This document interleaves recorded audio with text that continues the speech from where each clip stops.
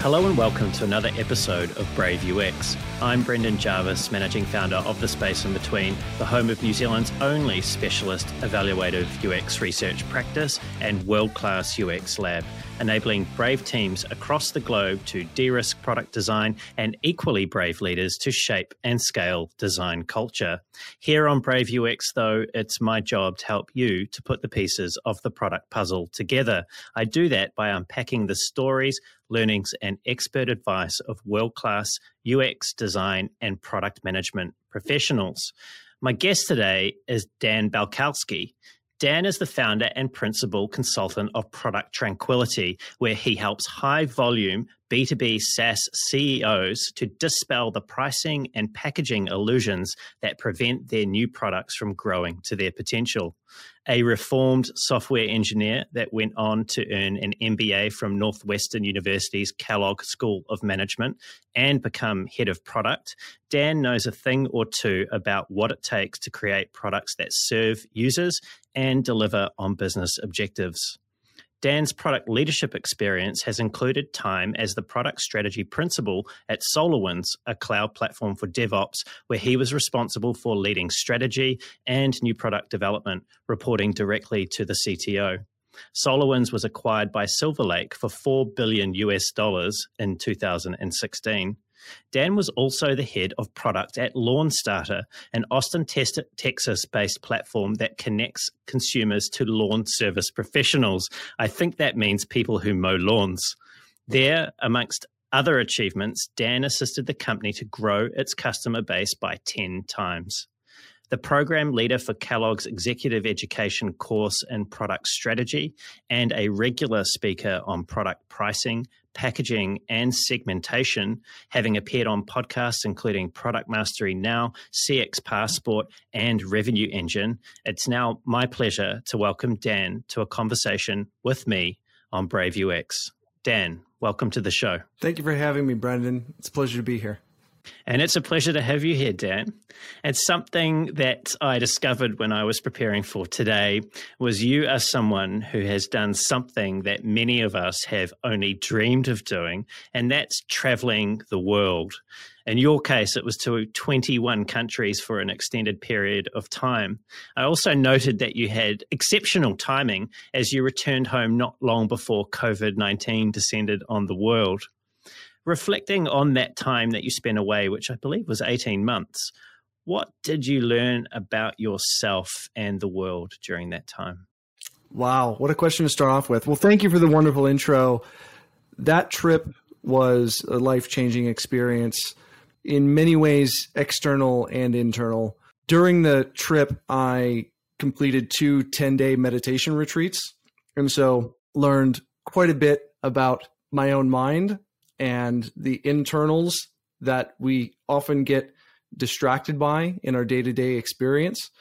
And I can talk about that for a very long time. But I think one of the best parts of traveling is your culture is constantly exerting pressure on you like a fish in water.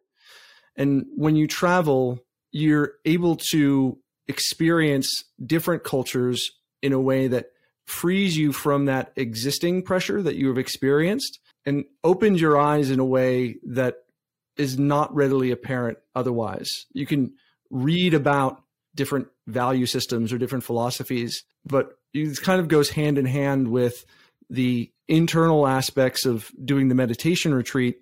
We are products of our society and our environment. And one thing I like to say is that the US society has optimized for maximum GDP, not personal happiness. And so that was one of the major things that I learned in traveling and seeing people with material possessions of a level here that would be looked at as destitute or nearly homeless, way happier than most Americans ever meet. And so really forced me to reevaluate where I wanted to drive my life and the values I wanted to continue to uphold even as I return back to the US. And these retreats that you went on, were they the kind where you're not allowed or not supposed to speak for that time? Correct. 10 days, no talking, no reading, no writing, no music. You wake up at 4:30 in the morning, 4:30, and you go to bed at 9 p.m. and you're meditating pretty much the entire day when you're not eating. So that seems to me, at least, to be something that could be quite challenging, especially coming from, you talk about the sort of Western American culture where it's kind of go, optimized for GDP output, not a lot of time in there for self-reflection. Can you take us back to maybe that first day or two and give us an idea of what that was like for you? What were the kind of things that were running through your head? Oh my God. I don't want to hold myself up as any kind of hero. I nearly left the first day of the retreat. I had signed up for the retreat and actually delayed leaving on my travels. And so I'm sitting there the very first full day of the retreat, and I had a meditation practice that I had established. The ego is tricky. Oh, I got this. I meditate for 20 minutes a day. I'm now into hour 6 of day 1, sitting in total silence. My brain starts to say, you can't do this. Run away. This is only 6 hours in. You've got 10 more full days of this. And the only reason I was able to push through it was I played a little trick on my own ego. I had some very good friends that had completed a couple of these retreats and it had been inspiration for me to go do them. And there was no way that I was going to allow myself to leave and then call them up and be like, hey, Dan, how was it? Oh, I left on the very first day. So I was able to use a little bit of future shame of myself to keep myself engaged, as well as people do leave these retreats. It's not prison. You go into this with just a bit of surrender that this is what I'm going to put myself through. It's part of the process. But I also said to myself, I'm not going to be the first person to leave. So that was the second ego trip I pulled on myself. So through a little bit of self-pride, I said, look, if I feel the same way when I wake up tomorrow, I'll let myself go, and basically played that over the first couple of days until my mind quieted down and I got into the flow. And definitely worth every single moment. Very transformational experience overall. Well, let's talk about that transformation. And I realize that we will come to product pricing and product strategy and other things soon, but this I feel is quite an important thing to go into, particularly given the pressures that everyone actually who's listening to this will feel on a daily basis working in design and product. What was the arc of that transformation like for you across those 10 days? Can you give us an idea of the highs and lows and what maybe one of the key realizations or parts of that transformation was for you at the end?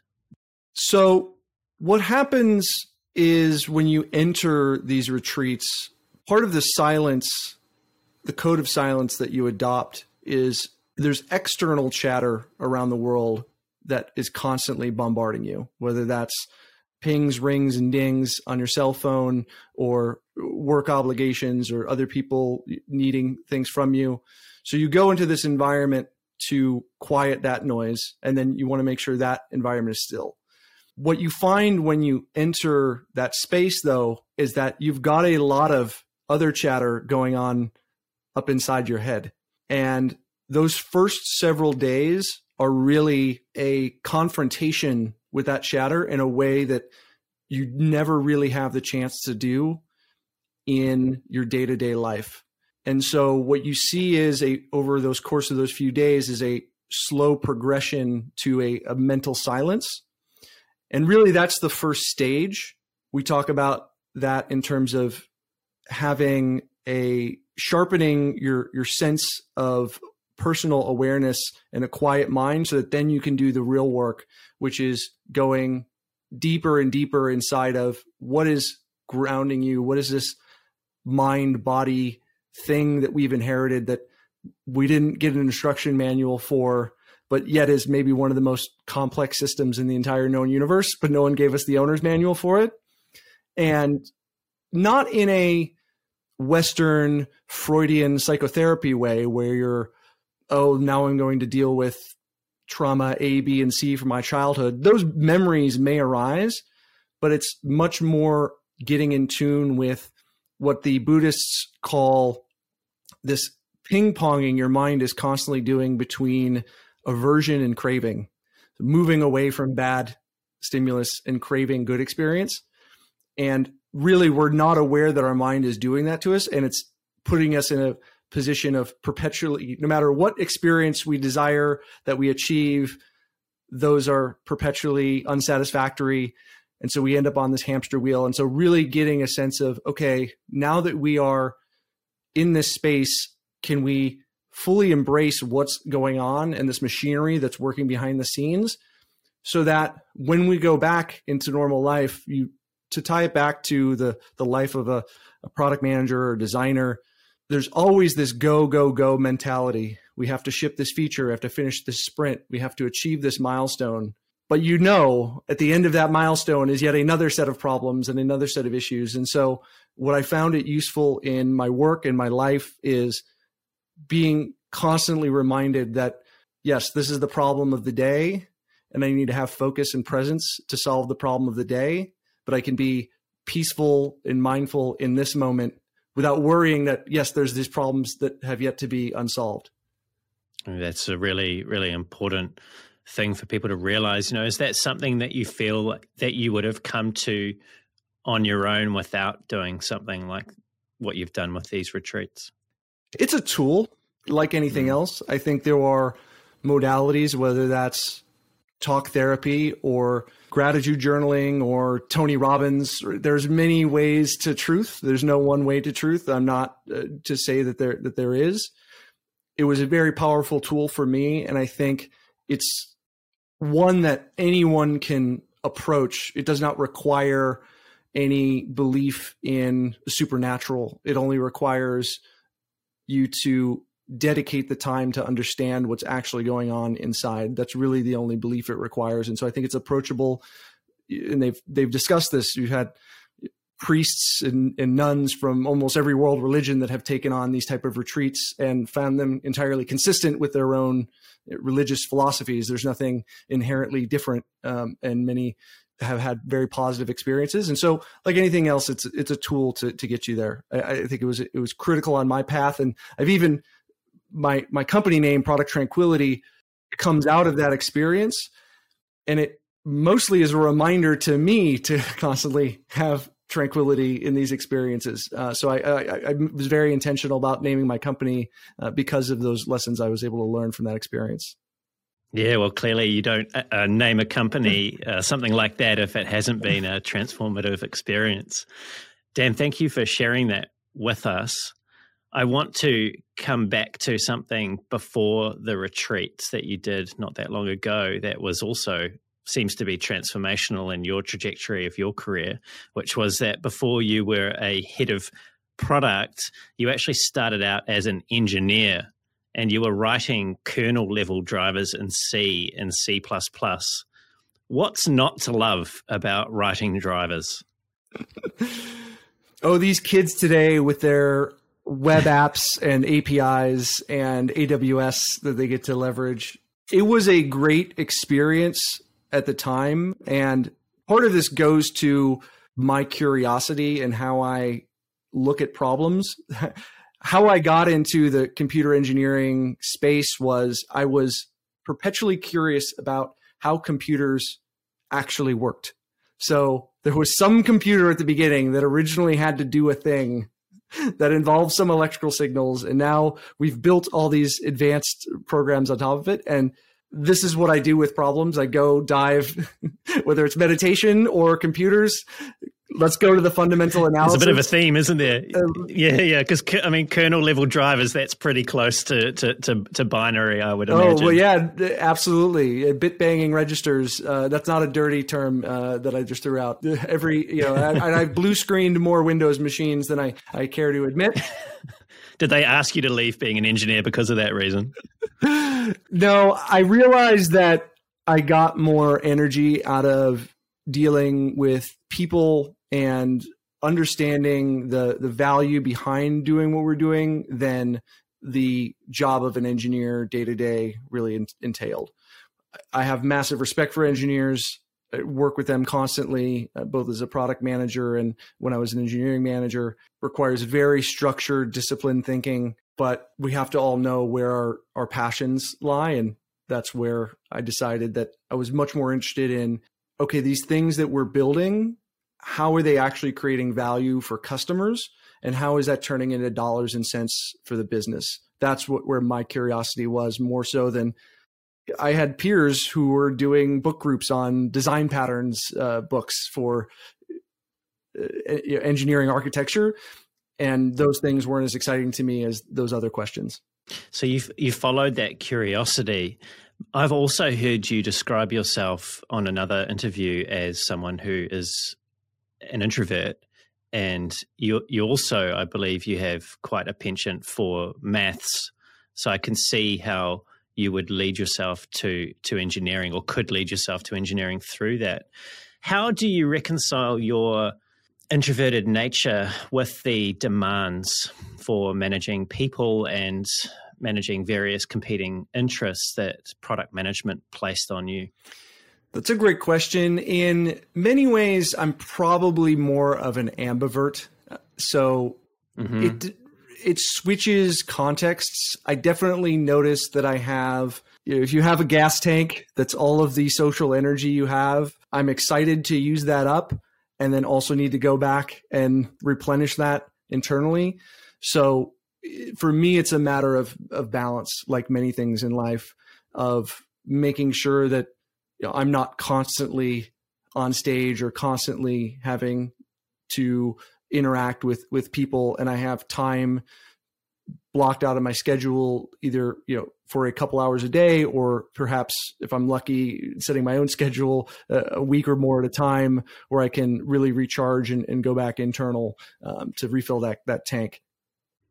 Yeah, and we were speaking before we hit record about the life of running your own consultancy, which is something that we both have in common, and some of the pressures that we place upon ourselves in doing that. Particularly, we were talking about how we were both unwell recently, and there's no sort of forgiveness when it comes to catching up on work that we may miss out on by giving ourselves time to be sick. How have you found your sort of experience with managing stress and that internal chatter through your meditation practice has served you in this transition from working for other people in big responsibility roles to now ultimately having all of the responsibility on your shoulders?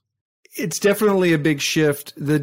So I mentioned the 10-day meditation retreats, and the way they discuss them is they're called meditation courses. So you spend 10 days getting taught a technique.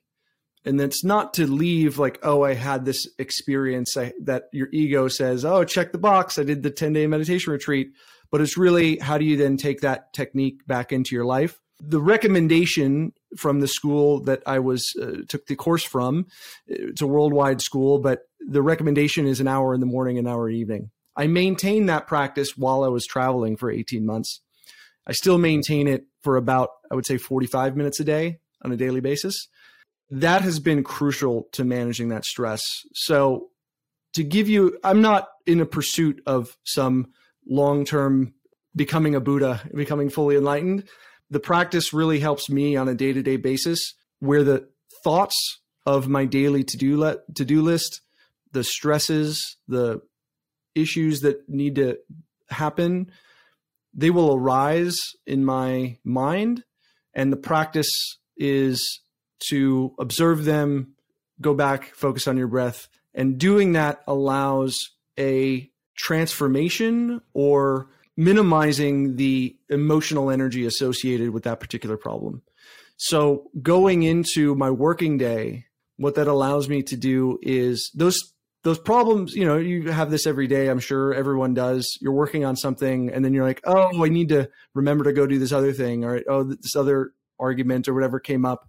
It then allows me to be much more in control of, well, that's not what I'm focused on now. Let me go back to what I'm doing, and that's for another time. And so that's been incredibly important, because as you alluded to, when you're running a solo practice or you're a leader, there's no end to the number of potential ways your business might fail or critical problems of the day. And so having that ability to sort what's urgent from important and being able to focus on those particular things, it's been incredibly helpful. So let's pick up on that. Let's pick up on focus and things that are important. You chose to focus on pricing as your specialty in this consultancy that you've established, Product Tranquility. What was it about pricing? Why pricing?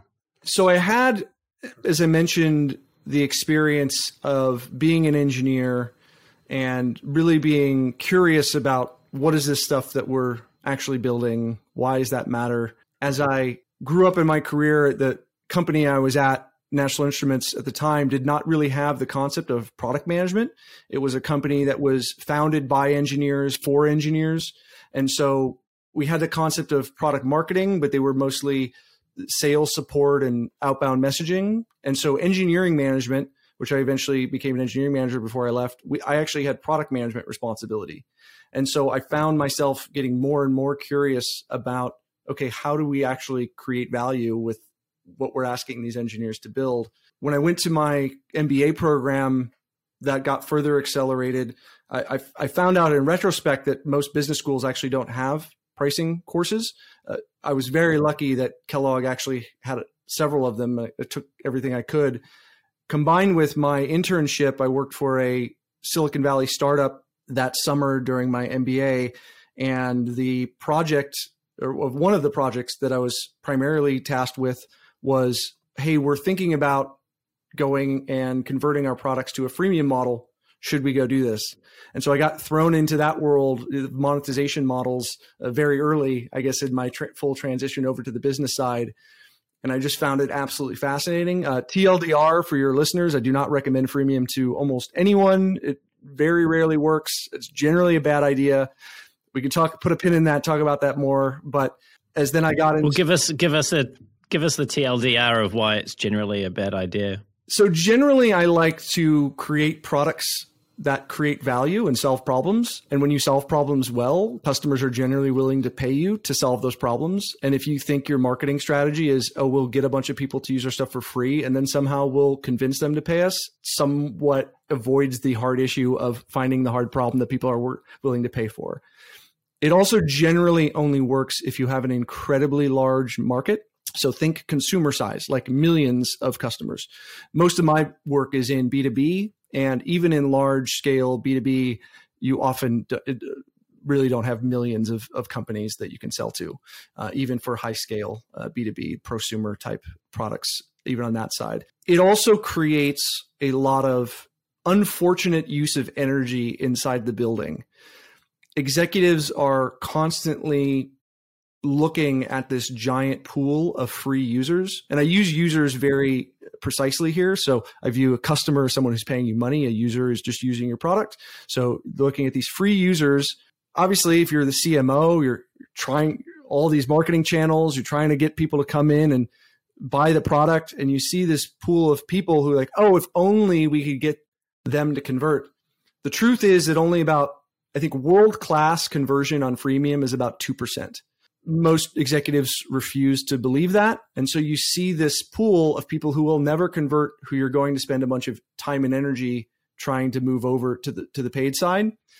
So that's problem number one. And then problem two, in terms of unfortunate use of energy, is that every conversation you have as a product manager, you have this additional tax that you pay, which is, how do we divide this up between the free side and the pay side? And it's a very pointless conversation that I think should just be avoided generally. There's some other arguments that are put forth of, oh, it helps you lower customer acquisition costs. I think people are just playing games with the income statement. I don't really believe that that's the case. And generally what I would say is, for the most part, all of the problems that people pose freemium as a solution can be better answered with a 14 to 30 day free trial. Yeah, which is also a common way of getting people to enroll and get into a product's way of helping them with their problems. So we want people to pay us because we want to have solved a proper and a real problem for them. You've said that pricing and packaging are a function of positioning. And by packaging, I assume that what you're talking about there is the way in which you bundle up your products and group them into pockets of value for people to identify with and choose the one that suits them the best. So let's start with, and so correct me if that's wrong, but let's start with positioning. What is product positioning and why does it matter? Positioning is an exercise you do internally, but it's really what is the space you're going to occupy in the mind of your prospects, in the mind of your market. So positioning in the classic sense thinks through several different variables and tries to align them all. So who is the target customer that you're trying to serve? What are their relevant competitive alternatives? What benefits do you provide to that particular customer? How does your product do that in a unique and compelling way? So those are the items that you think through. And why is that important? Because we need to understand that we cannot be the best at everything. And if you try to be the best at everything, you're going to be unmemorable. We need to carve out mind space in the mind of our market participants to help them make sense of what it is that we do and how we play and how we deliver value. Because while my mom might be very interested in the hour-long story of all of the things that I can do, I really don't have time when I'm meeting for example, I'm meeting a prospective CEO. He's got a million fires.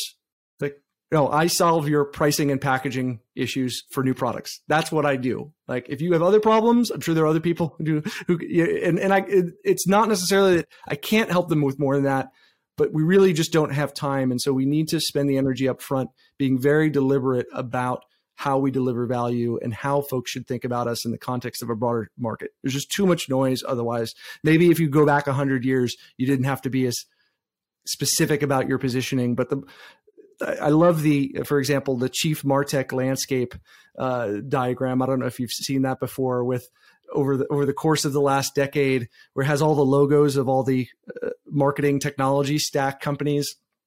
And it's just gotten more and more ridiculous every year, where now it's literally unreadable in its current format because you have tens of thousands of companies who are competing in every aspect of helping, so if you're a CMO, you just look at that and you're like, all right, I'm going to go do something else with my time. I can't spend all the time figuring this out. So you need to be very prescriptive in terms of who you're serving and how you're helping them solve their problems. Yeah. So if we think about the people that are listening to the podcast, to this episode, and they're obviously going to be working somewhere for someone, what are some of the tells, or what's the litmus test if they were to think about where they work that would help them to determine whether or not their company or their product that they're working on actually has that clarity and that deliberate decision that they've made around getting clear in their consumer's headspace? That's a great question. One test would be, next time you're at a bar, have one person go up to a stranger and tell them what their company does, and have another person come back 10 minutes later and ask them. I love that. Have you actually done that? That's brilliant. I got that idea off of some UX design research thought leadership that I had found, which was, if you really want to find out how usable your product is, bring it to a bar and have some inebriated people walk through it, and then you'll find out how user friendly your designs actually are if they can muddle their way through it. So let's assume that we do have a company that someone who's slightly inebriated can understand and recall after the second glass of beer. How does having that clear positioning help you as a CEO or as the leadership of a company to price and package your product? When it comes to pricing, one of the first decisions you need to make is price positioning. So price positioning would be, I'll use the automotive market because maybe the examples will resonate with a wider group of folks. Are you the Toyota Corolla, the very base level of product? Are you the Toyota Camry, the average mid player? Are you the BMW, Mercedes-Benz, Lexus, or are you the Tesla Roadster, Ferrari, Lamborghini? Because when it comes to pricing, you need to make the strategic decision of, how are we going to be compared from a price value ratio? If I'm in the market for a Toyota Camry and a guy comes to try to sell me a Lamborghini, this is going to be a very short conversation. I'm not looking at trade-offs at all in the same way. I'm looking at a very different set of comparables. And so having a clear sense up front of your price positioning is one of these first key steps. Which level are you going to, and that's a strategic decision now that can be informed by different parts of your industry and your market, right? So if I'm the low cost player, I have an opportunity, I have some part of my technology stack that allows me to do something incredibly efficiently, or a specialized way I operate my workforce or my factory that gives me some cost advantage. That might inform, I take that low end positioning because I can still drive a very strong margin off of what is considered a relatively low price point, versus am I the Rolex, Burberry, Armani, right? And I'm going to make a decision not to sell very many units, but I have a very high margin on each one. And actually, the fact that I don't have many units in production is actually part of the value proposition. If everyone's walking around wearing a Rolex, all of a sudden that is less valuable than, I only have, they're very rare. So making those strategic decisions up front helps you, as well as giving you a sense of what those competitive alternatives are going to be. When it comes to pricing, it's important to understand that all conversations around price ultimately drive to a conversation around value. And one of the things that we have to be aware of is that we live in a market economy.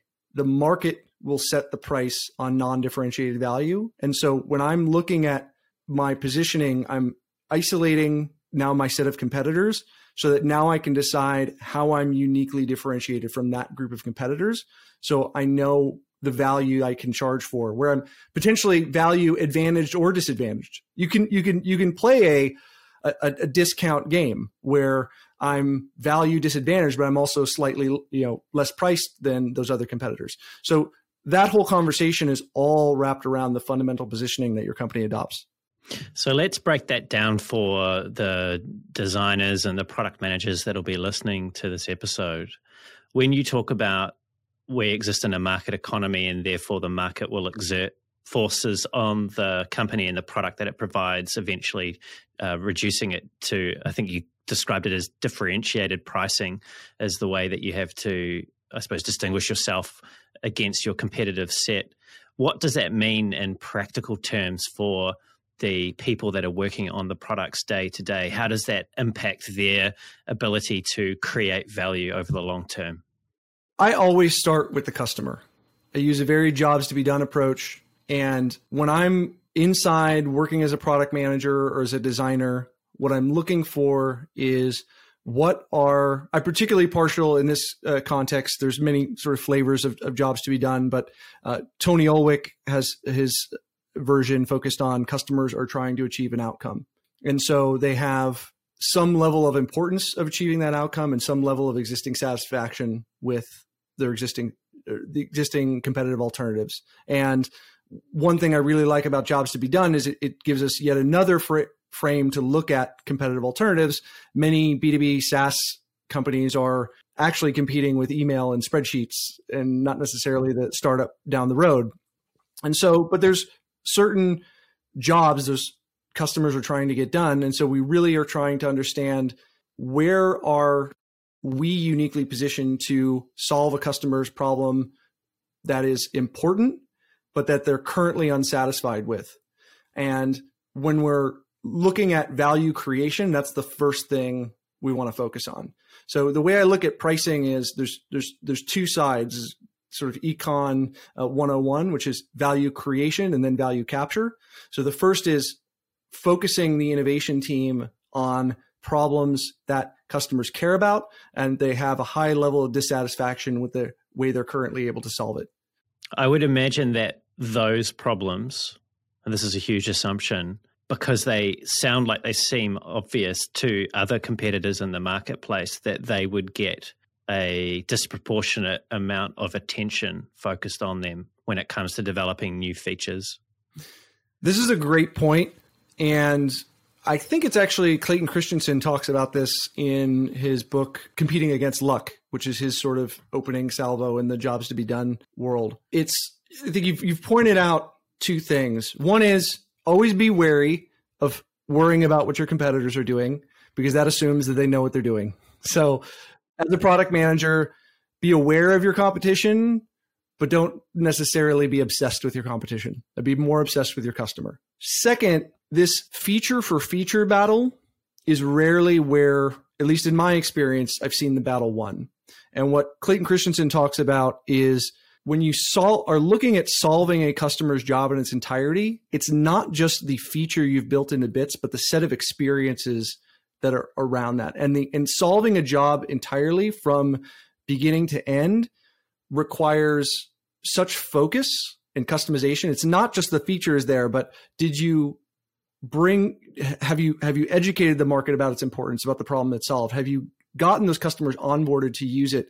Do you have a way to support them so that they are successful in using it? There's a whole set of experiences wrapped around the actual bits that might also be partially in bits and partially with humans.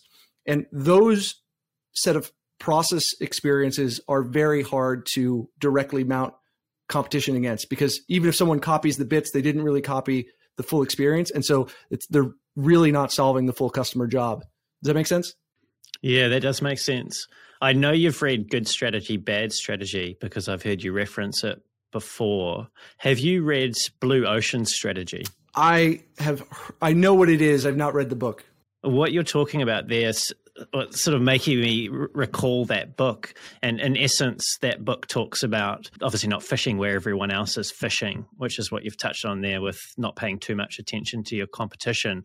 It encourages people to look at their industry and the way in which they currently deliver value and work out what are the commonly held beliefs across the industry and what the industry invests in the most and what it invests in the least.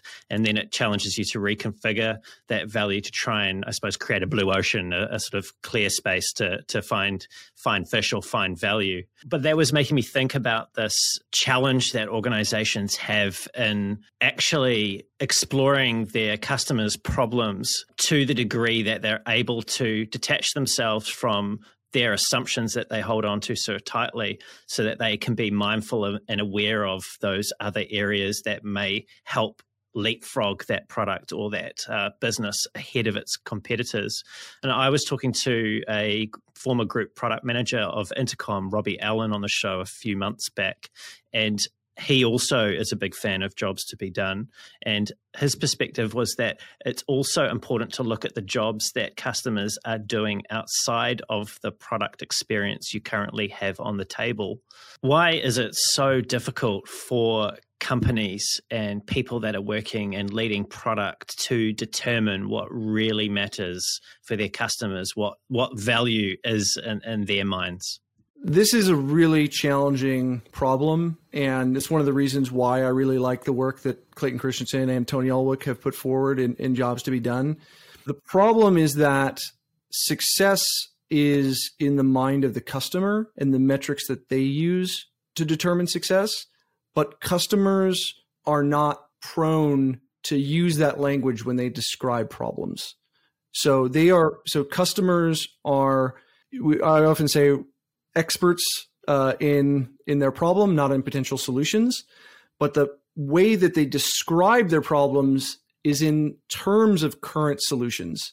And so when you're talking to customers, and this is where the art of product management and user research comes into it, where folks say, oh, I need this button that says X, or that's one of the old product management interview questions. I need the pink button.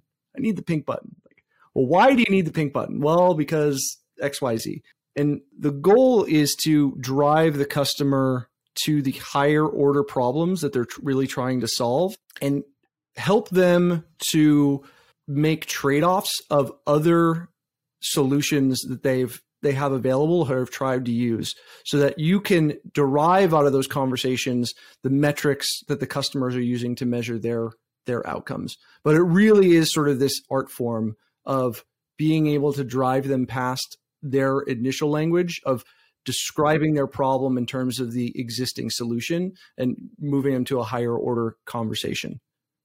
So this is in the context of an interview, a one-on-one interview. Correct. This is kind of information is very difficult to get out. I'm a big believer in balancing both qualitative and quantitative insight. I have partnerships with Mixpanel and Amplitude. I love those types of products.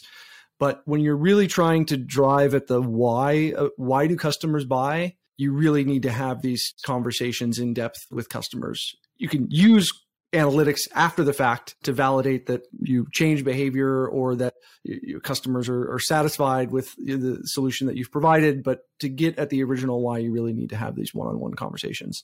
It also sounded like you were suggesting that in those conversations that customers won't always know or become explicitly forthcoming with the reasons behind why they make these decisions or where they see value. 100%. I mean, there's the oft-stated problem as well of stated versus revealed preference, like what someone says they want versus what their behavior actually shows. Leave that on the table for now, because I feel like those discussions often, someone takes it to its in the far-reaching conclusion of, well, we can't ask anybody about anything because everyone's going to lie. And I just don't feel like that's a good place to end up. I feel that you can get valuable information from folks. Bob Mesta, who is also one of the founders of Jobs to be Done theory, I believe he partnered with Clayton Christensen, and he gives an absolute masterclass on interviewing for jobs to be done. And one of his techniques is asking them to walk through their purchase process. So you could do this with an existing customer, for example. And the way he frames it is as if you're filming like a mini documentary. What was the timeline? Who was there? What happened? Who said what? Did this happen first or that happen first? Very similar. The best analogy I can give is when you interview someone for a job, you ask them about their past behavior when they ran into a similar situation. Because it's way too easy for people to opine about what they would do in an imaginary situation when past behavior is much more predictive of future behavior. And so that's the process you're trying to lead your customer through, to reveal how they were thinking in that moment, to really get at some of these core underlying drivers. Yeah, so this is one of the question. It's not even a question, actually. You kind of can leave it open for your customer or your user to pick up on. But often a technique to lead into that is, tell me about the last time that you used X or did Y. Is this the kind of way that you can lead into those conversations? Yes. And I'll be even more specific about it, which is trying to establish the timeline that led up to a purchase decision. So trying to really understand the struggles. So there's the theory, some level says there's no such thing as an impulse purchase. Maybe there is, maybe there isn't, but let's not take that at first value. Someone says, oh, I bought this thing. I just bought it on a whim. We had this problem. Probably not. There was awareness of the problem months prior, often, that resulted in some continued agitation to the point where finally today's the day I just do it, right? And so, but when you initially talk to customers, they will not reveal that whole process because they're not necessarily consciously aware of its importance to the interviewer. But it's incredibly important to you as the product manager and the product designer to pull that out of them. Because this is the problem. Customers try to be helpful in these interviews, but they really don't know what will be helpful. And so that's where you as the skilled interview have to get past the surface level and dig deeper. So when you've gotten past that surface level and you think you've found something in there that is of, let's call it latent value. So it's value that the product is not currently capturing. And it's given you this hypothesis that you want to then go and prove. How do you work out whether or not that latent value is something that customers are willing to pay for or pay extra for? And if you can determine that, how do you figure out how much their willingness to pay is? These are excellent questions. So getting pricing information is a tricky business. So there are a couple of techniques I would recommend off the bat. So the first tactic is have a pricing conversation. I am perpetually surprised at the number of user researchers and product managers that won't even touch on willingness to pay at all. even if you ask the question wrong. It's much better than what people are like, because the conversation that inevitably results is, we've done a bunch of research. Customers definitely want this thing, but it's a very different question to be, do you want it at this price? It's a very different question, and people will access a different part of their brain when you ask them that question. And so even if you throw out a number and you're saying, we'll use an example. I'm building feature X. Okay, let's figure out what the value is. Great. I've established that. We have a sense of what it looks like. Maybe I've demoed a screenshot. Hey, Mr. Customer, Mrs. Customer, we're looking at releasing this. We love your feedback. By the way, we're going to have this as an add-on module for an additional $10 a user. Do you think that'd be something you guys would purchase for your account? Put a number out there. Get a reaction. Don't ask them, what would you pay for it? That's generally a bad way to go. There are a couple of questions you can ask around that area. But if you throw out a number, you'll get a reaction. First is like, oh, I thought this was going to be included. I don't know. We'd have to think about it. Maybe your number's too high. But you can also ask what we call likelihood to buy questions. So in the research world, the standard Likert scale. So, on a 1 to 5 scale, 1 is, I would never buy this in a million years. 5 is, if you have it today, I will give you my firstborn child. 1 to 5, how likely are you to buy? So not only getting a dollar level or trying to get a dollar level reaction, but also how likely are you to purchase at a particular price? And because that will reveal other certain information, because some people will be like, well, I can see how it'd be important, but with all the other projects that we have going on, I really don't see us leveraging that this year.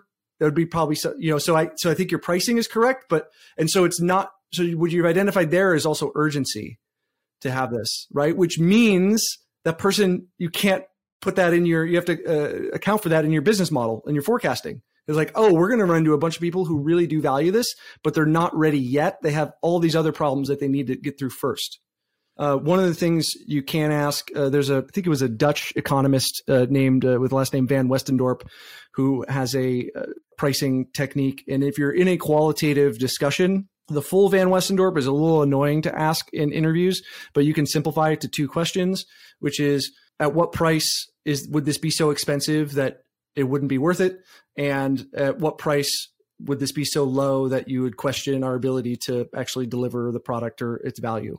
So those can be helpful ranging questions, because folks tend to think about pricing in general ranges, not exactly in price points. And if you ask what would you pay, just flat out, you don't know what end of the spectrum they're answering that question to you on. So at least those 2 can help elicit, a set of ranges. And again, over time, over multiple conversations, you can accumulate those numbers, and it helps you get a sense of, okay, here generally is where we think, folks place a value on it in terms of an actual number. So let's talk about that, because you mentioned earlier on that you're a fan of both the quantitative and the qualitative aspects of user research. How many conversations, generally speaking, would you need to have on a one-to-one basis, on a qualitative basis with people, where you're asking them about pricing, but also maybe getting them to give you some self-reported data on their perception of value? How many of those would you need to run before you're then ready to take that into a quantitative method? And what quantitative method would that be? Every research question hinges on what is the value of the information that you're actually trying to get, and what decision is that going to drive. A single customer conversation where I ask the right questions can dramatically reduce uncertainty about a problem. In general, what you'll find as a sort of mathematical principle of research is that the uncertainty that is reduced in the first 30 data points, to get the same amount of uncertainty reduction, you need to then talk or sample 4 times as many more samples. So just the amount of uncertainty you can reduce in, for example, 30 conversations or a sample of 30 people from a survey, then the numbers start to get very large. So it really depends upon what level of either statistical significance that we need in order to is this a mission critical? We have to know within 0.001% what the value of this is or not. Yeah, like we're going to bet the rest of the 6 months of the engineering team's efforts on this feature.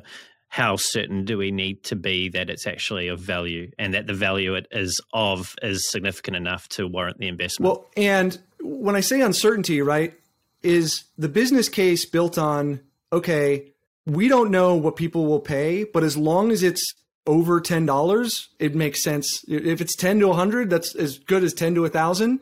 I just need to make sure it's not under 10. And so that's my decision point. And so if every person I talk to is like, I would pay $50, I'd pay $60, I'd pay $90, like, well, I've talked to 10 people and all of them are way above our range where this is not a no-go. So now we can proceed, right? And so you may do a level of that analysis at the beginning of a project. I'm constantly surprised at how teams, again, we do all this customer research to understand customer problems, but then no one's actually building the business case that should precede millions of dollars of engineering investment to figure out, do we even have a range of what people are going to pay? I wrote a blog post about this because you have no idea the number of rooms I've been in where I get called in and they're like, we're going to release this product in a month. What should we charge for it? And I was like, you've already spent tens of millions of dollars developing it. Shouldn't someone have already asked that question? Sorry to be that guy, but yeah, I mean, it makes a whole lot of sense, right? And what we're talking about here, like if we think about one of the hot topics in design at the moment, and this, design bleeds into product management and product management bleeds into design, right? I often find it, and UX research I include in that mix. And that's why this show aims to reach out to all of those people because we have such complementary involvement with one another. If we think about this driver for sort of non-analytical people within organizations to have more influence, and by that I usually mean designers, product managers are a little bit of an exception there.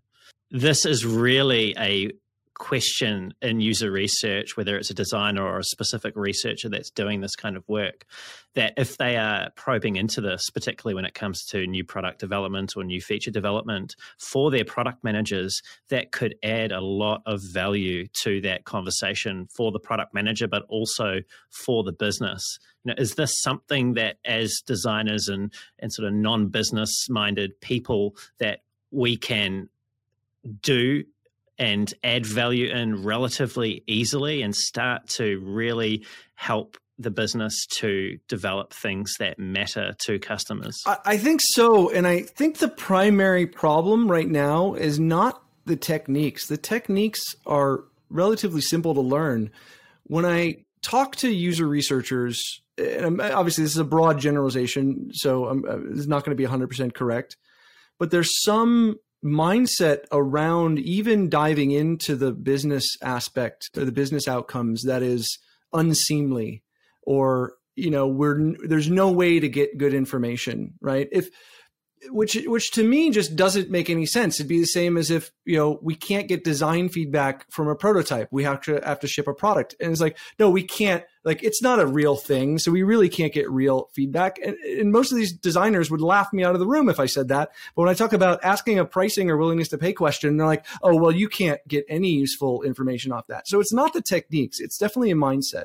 And I think that's really the thing that can overcome. And I think it would add tremendous value if folks adopted that mindset. Actually, Ryan Rumsey is someone that I've spoken to a little bit on this topic, who runs Second Wave Dive, and he's actually based out of Austin, where you are.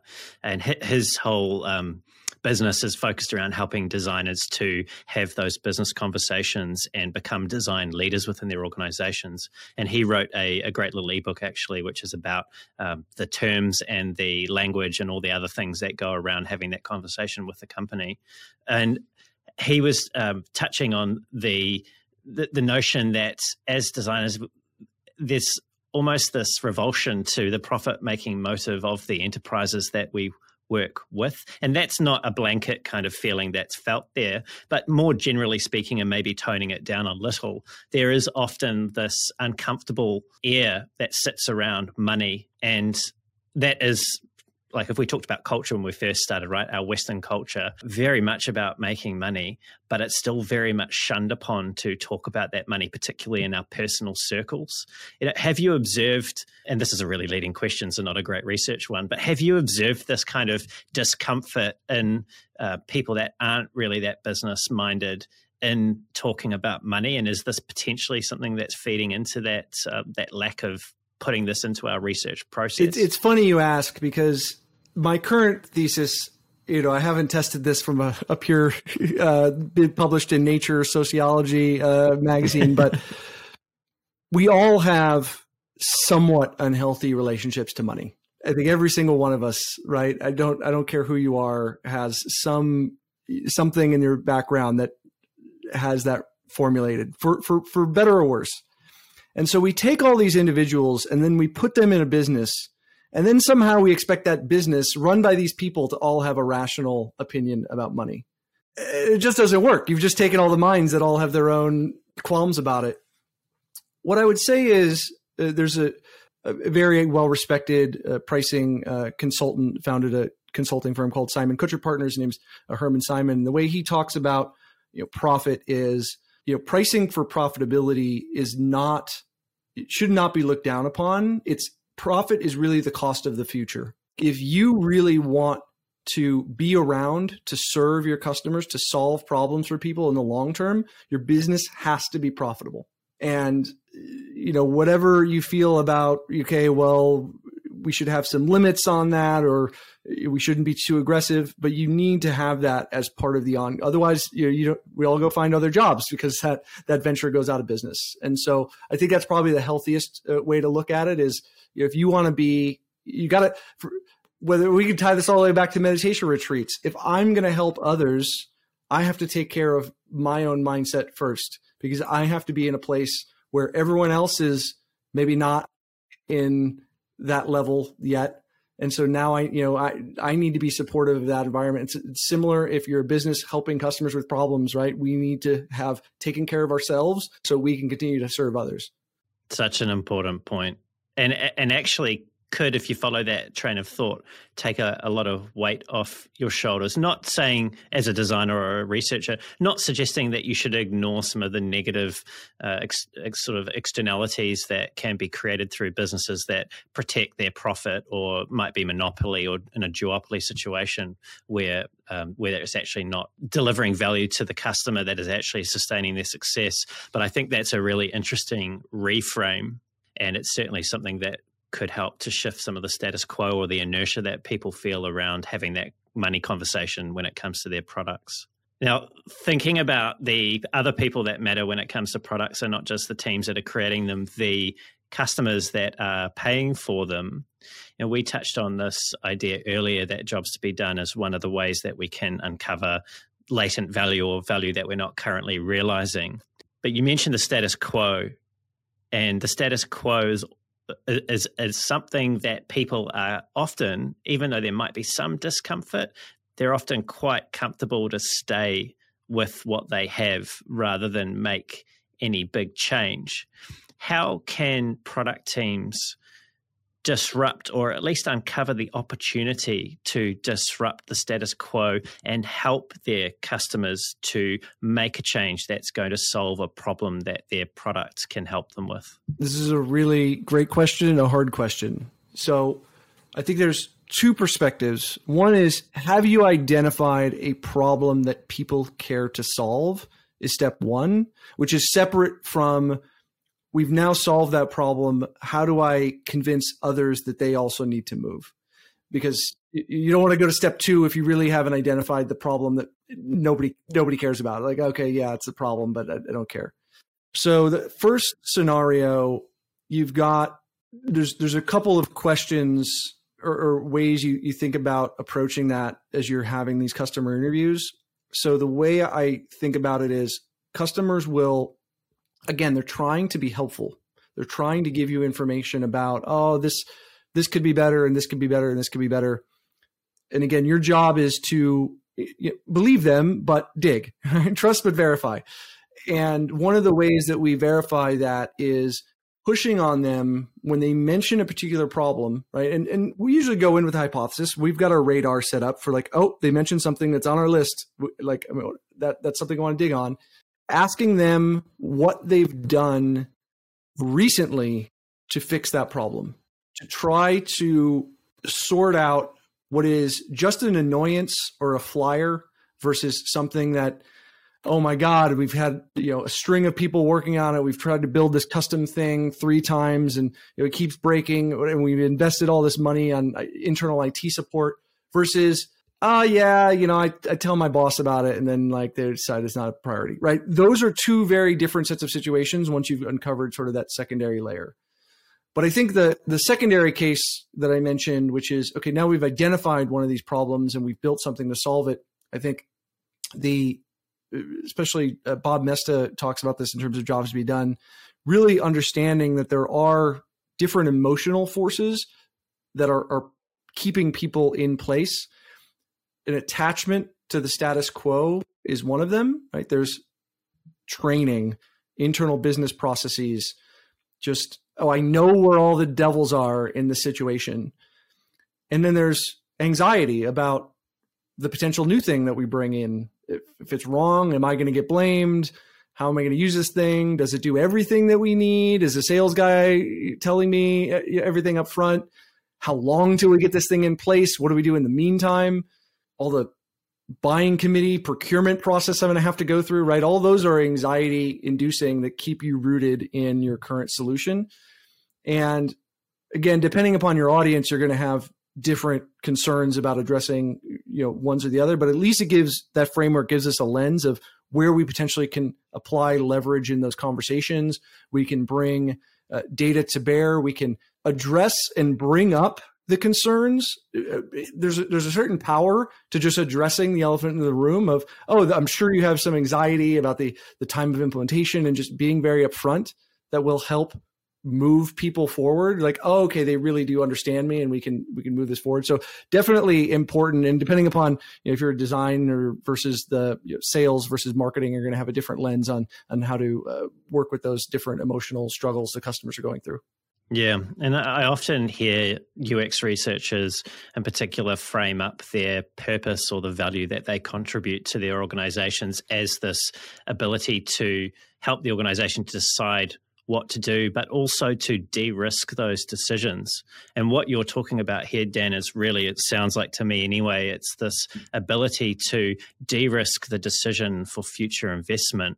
And it's also a perspective or a lens that the researchers can bring to bear that can prove useful to a much wider context than just the UX or the design team. You mentioned sales and marketing and executives. This can help inform the conversations that they're having at various levels of customer organizations, which are often in B2B SaaS, which is your space. I get the sense is much more complex than a pure B2C consumer play.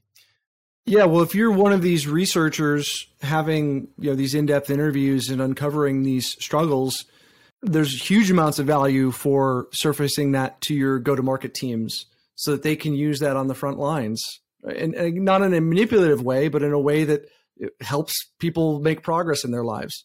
Yeah, hugely important. We've talked about pricing and listening to people using jobs to be done to try and uncover their problems.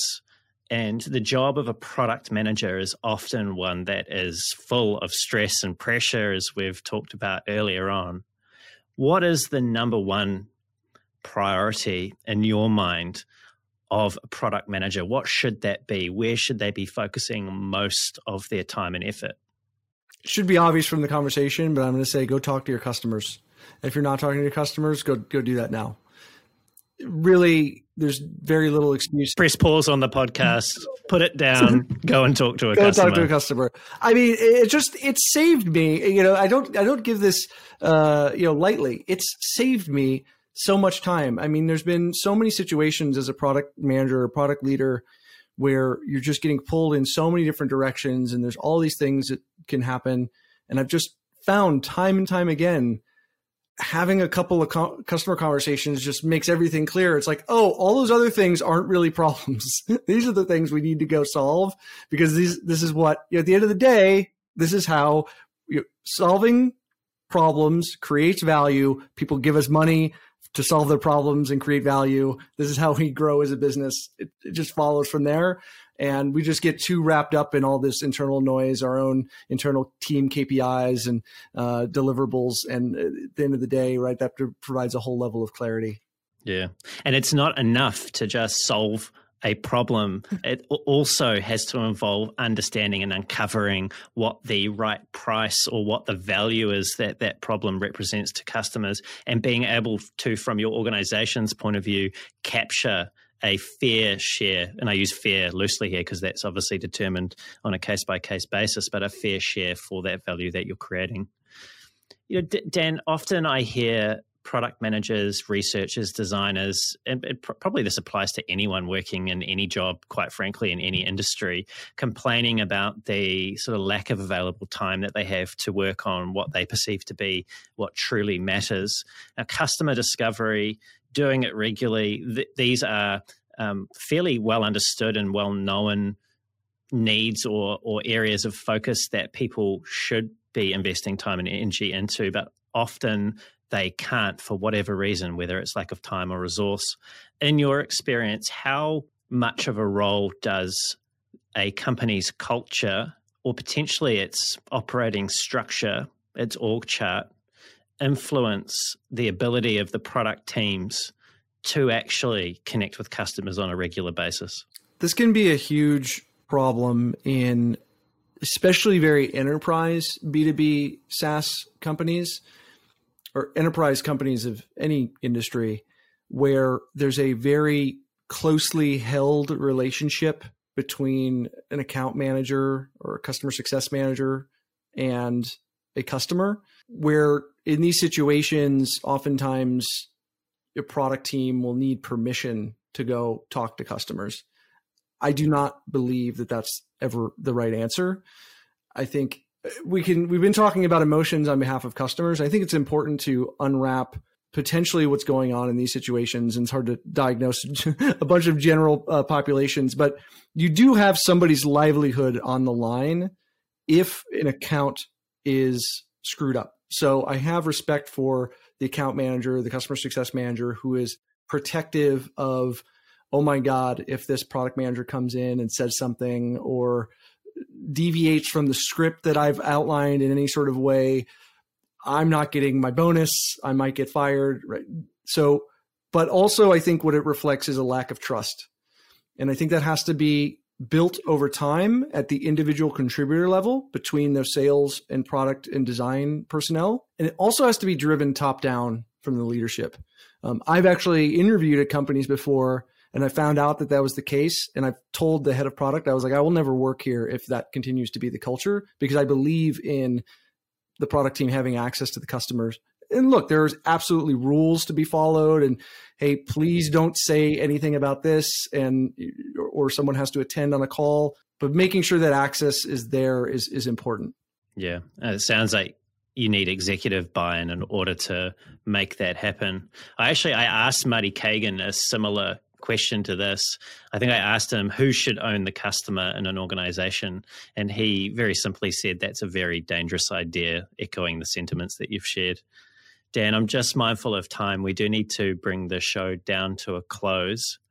Some of what we've covered today was pretty intense as far as the business aspect of design and creating products and delivering value to customers. And I'm just mindful that we have a range of people listening, some which will be more savvy than others when it comes to the business side of things. For those people listening that are seeking to have more business conversations with their organizations and more impact through the work that they are doing, what questions about their products or their organizations should they be asking more of? And that could be of themselves, or it could be of their peers, or it could be things that they're researching. But what do you really wish that they would be asking more of? What I would say is, if you can understand the metrics that your customers use to drive success, and then drive that conversation back inside the business to understand how are the metrics that we're tracking at the business financial level and product level, how do those map to how customers measure their success? And can we, because, and there's obviously the transactional data of, did we sell new business? Did we get customers to renew? Did we get customers to expand? And then you get into product analytics data. Okay, how can we tie our sense of customer engagement to customers being successful. I think that's really one of the best things that folks can do is try to understand how their customers being successful correlates with those internal metrics. Great. What a great place to leave things. Dan, it's been really great having you on the show. Thank you for so generously sharing your stories and insights on product strategy and pricing and jobs to be done today with me. I really appreciate the opportunity, Brendan. Thanks for having me. You're most welcome. Dan, if people want to find out more about you, about Product Tranquility, what's the best way for them to do that? I blog fairly regularly on my website. It's producttranquility.com, all one word. And you can find me on LinkedIn at Dan Balkowski. I'm happy to connect with folks. Perfect. Thanks, Dan. And to everyone that's tuned in, it's been great having you here as well. Everything that we've covered will be in the show notes, including where you can find Dan and Product Tranquility and any resources that we've mentioned. I think there's a few talks in there that would be useful to link to. If you enjoyed the show and you want to hear more great conversations like this with world-class leaders in UX, design, and product management, don't forget to leave a review, subscribe, as well as tell someone if you think they would get value out of the show, pass it along. If you want to reach out to me, you can also find me on LinkedIn. Just find me under Brendan Jarvis, or you can find a link to my profile in the show notes on YouTube, or you can head on over to The Space in Between. That's thespaceinbetween.co.nz. And until next time, keep being brave.